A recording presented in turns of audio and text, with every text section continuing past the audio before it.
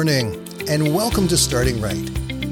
I am Danny Mack, and I'm going to be here every Monday to Friday to help you get a great start to your day.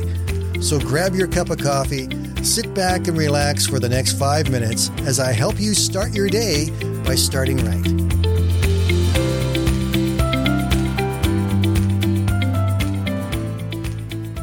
I want to tell you a great story this morning about Ben Hooper. It comes from Brian Harbour's book, Rising Above the Crowd.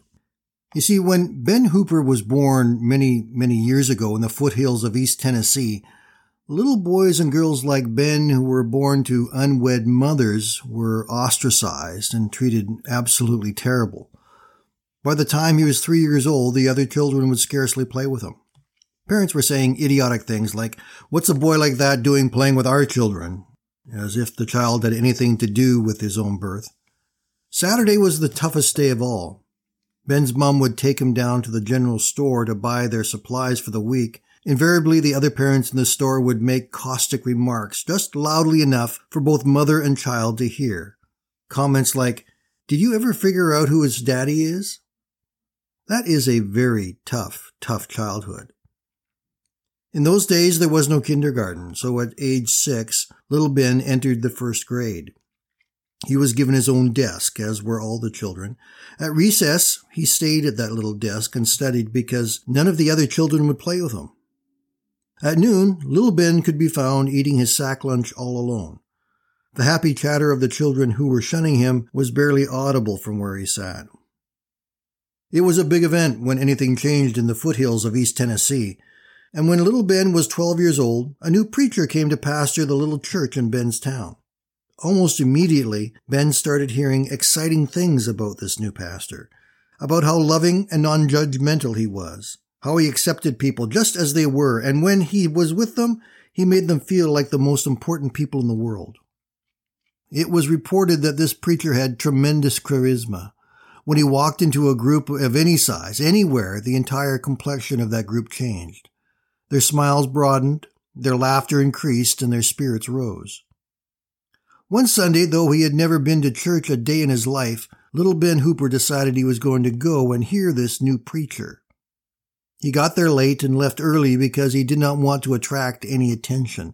But he liked what he heard, and for the first time in that young boy's life, he caught just a glimmer of hope.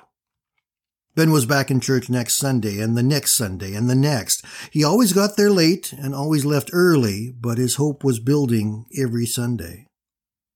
On about the 6th or 7th Sunday, the message was so moving and exciting that Ben became absolutely enthralled with it. It was almost as if there was a sign behind the preacher's head that said, "For you, little Ben Hooper of unknown parentage, there is hope." Ben got so wrapped up in the message he forgot about the time and didn't notice that a number of people had come in after he had taken the seat.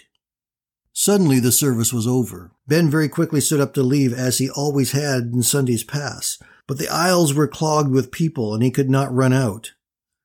As he was working his way through the crowd, he felt a hand on his shoulder. He turned around and looked up right into the eyes of the young preacher, who asked him a question that had been on the mind of every person there for the last 12 years. "Whose boy are you?" he said. Instantly, the church grew deathly quiet. Slowly, a smile spread across the face of the young preacher until it broke into a huge grin, and he exclaimed, "Oh, I know whose boy you are. Why, the family resemblance is unmistakable. You, my boy, are a child of God." And with that, the young preacher swatted him across the rear end and said, "Now that's quite a heritage you've got there, boy. Now go and see to it that you live up to it." Isn't that a great story? In the view of eternity, it really doesn't matter who your earthly parents are, because when we give our lives to Christ, we have a new Father, a heavenly Father, who loves us more than anyone on this earth ever could.